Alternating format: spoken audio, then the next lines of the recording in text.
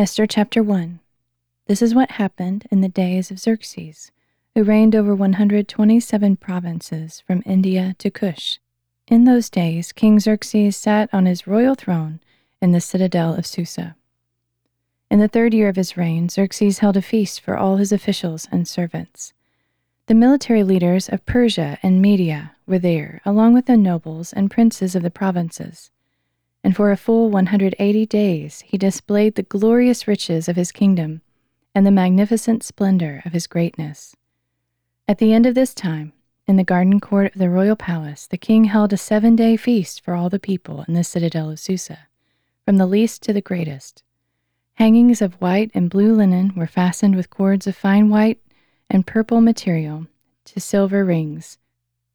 Gold and silver couches were arranged on a mosaic pavement of porphyry, marble, mother of pearl, and other costly stones. Beverages were served in an array of goblets of gold, each with a different design, and the royal wine flowed freely, according to the king's bounty. By order of the king, no limit was placed on the drinking, and every official of his household was to serve each man whatever he desired. Queen Vashti also gave a banquet for the women in the royal palace of King Xerxes. On the 7th day, when the king's heart was merry with wine, he ordered the 7 eunuchs who served him, Mehuman, Biztha, Harbona, Bigtha, Abagtha, Zathar, and Carcass, to bring Queen Vashti before him, wearing her royal crown, to display her beauty to the people and officials, for she was beautiful to behold. Queen Vashti, however, refused to come at the king's command brought by his eunuchs, and the king became furious, and his anger burned within him. Then the king consulted the wise men who knew the times, for it was customary for him to confer with the experts in law and justice. His closest advisers were Karshina, Shethar, Admetha, Tarshish, Meres, Marsena, and Memucan, the 7 princes of Persia and Media, who had personal access to the king and ranked highest in the kingdom. According to the law, he asked, what should be done with Queen Vashti, since she refused to obey the command of King Xerxes, delivered by the eunuchs? And in the presence of the king and his princes, Memucan replied, Queen Vashti has wronged not only the king, but all the princes and the peoples in all the provinces of King Xerxes.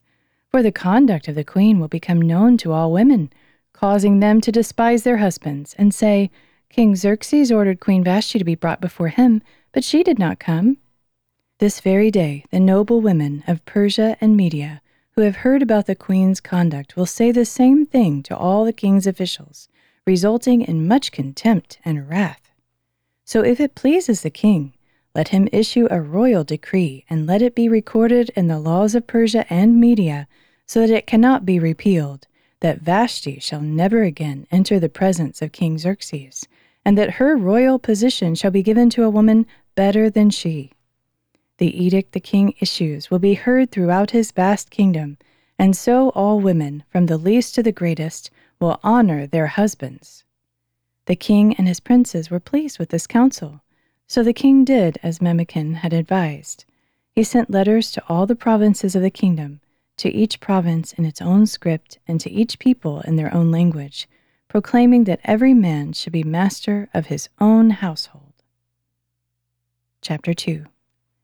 Sometime later, when the anger of King Xerxes had subsided, he remembered Vashti and what she had done, and what had been decreed against her.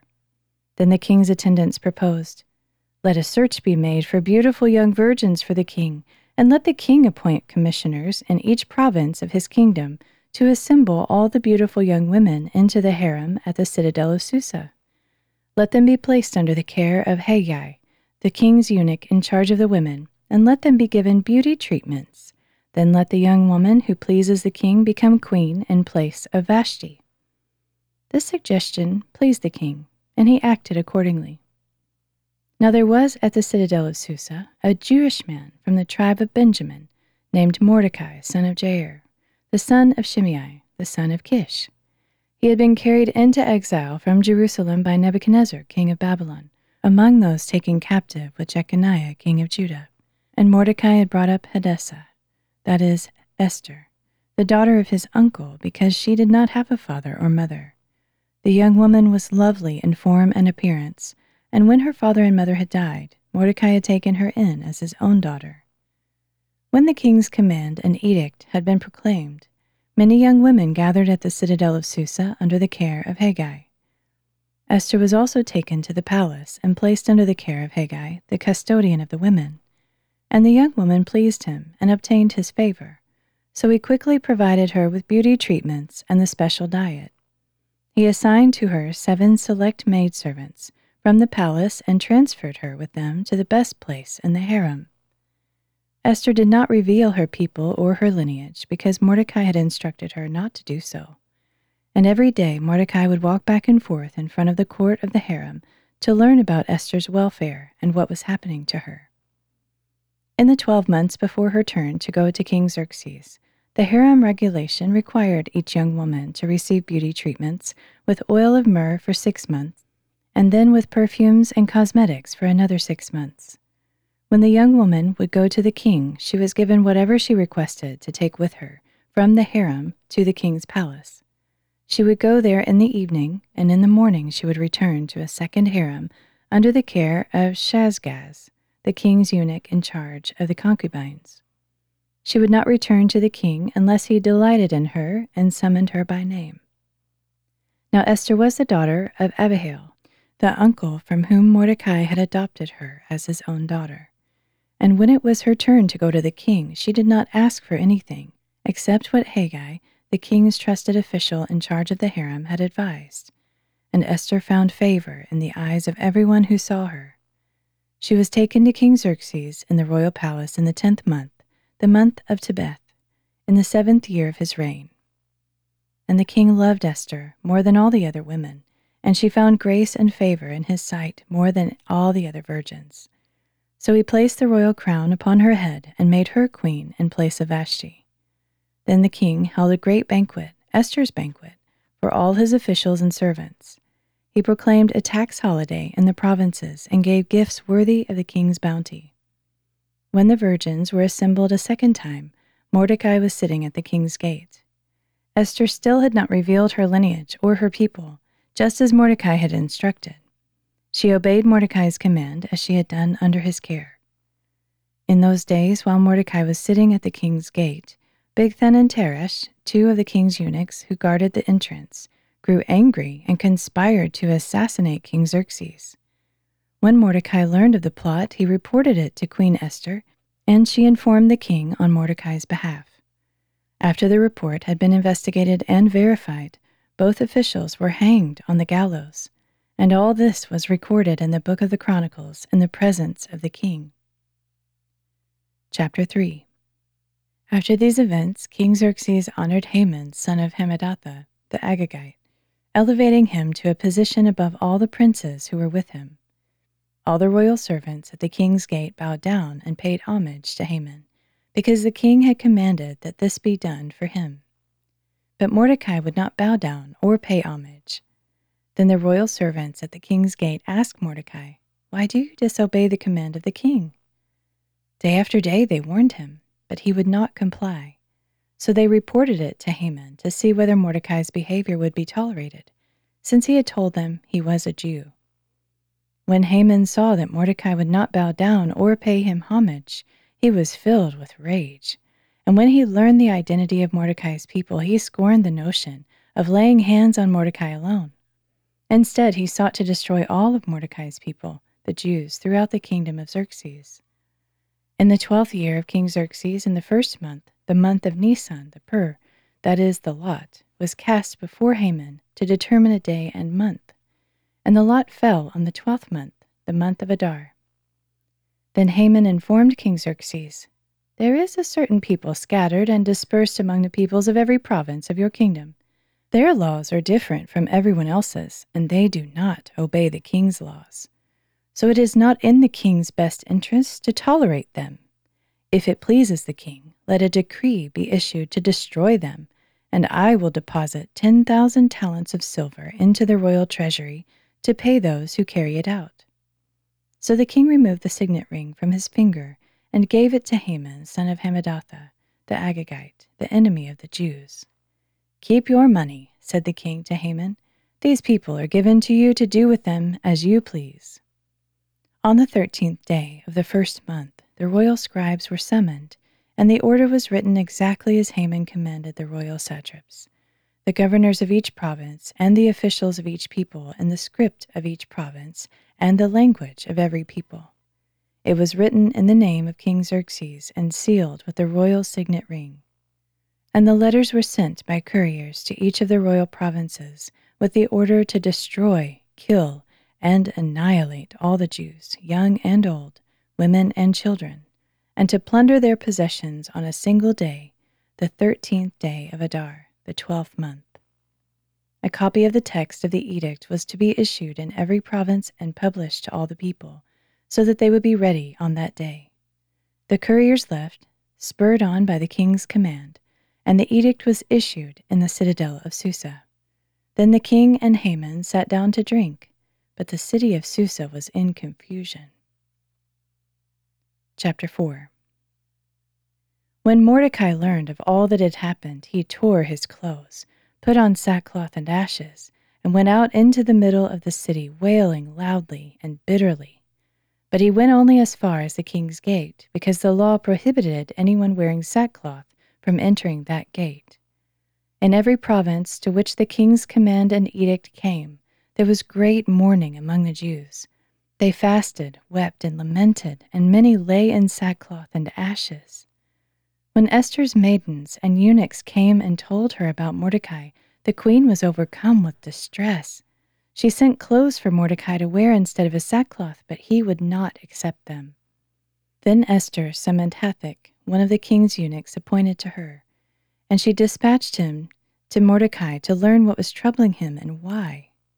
So Hathach went out to Mordecai in the city square in front of the king's gate, and Mordecai told him all that had happened to him, including the exact amount of money that Haman had promised to pay into the royal treasury in order to destroy the Jews.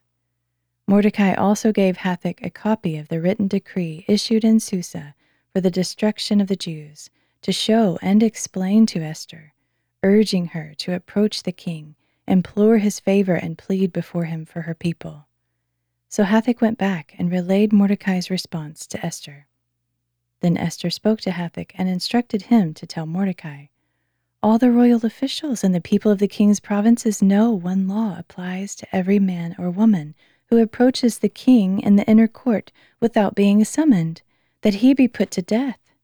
Only if the king extends the gold scepter may that person live. But I have not been summoned to appear before the king for the past 30 days. When Esther's words were relayed to Mordecai, he sent back to her his reply. "Do not imagine that because you are in the king's palace, you alone will escape the fate of all the Jews. For if you remain silent at this time, relief and deliverance for the Jews will arise from another place, but you and your father's house will perish. And who knows if perhaps you've come to the kingdom for such a time as this?" Then Esther sent this reply to Mordecai. "Go and assemble all the Jews who can be found in Susa, and fast for me. Do not eat or drink for 3 days, night or day, and I and my maidens will fast as you do. After that I will go to the king, even though it is against the law, and if I perish, I perish." So Mordecai went and did all that Esther had instructed him. Chapter 5. On the 3rd day, Esther put on her royal attire and stood in the inner court of the palace, across from the king's quarters. The king was sitting on his royal throne in the royal courtroom, facing the entrance. As soon as the king saw Queen Esther standing in the court, she found favor in his sight. The king extended the gold scepter in his hand toward Esther, and she approached and touched the tip of the scepter. "What is it, Queen Esther?" the king inquired. "What is your request? Even up to half the kingdom, it will be given to you."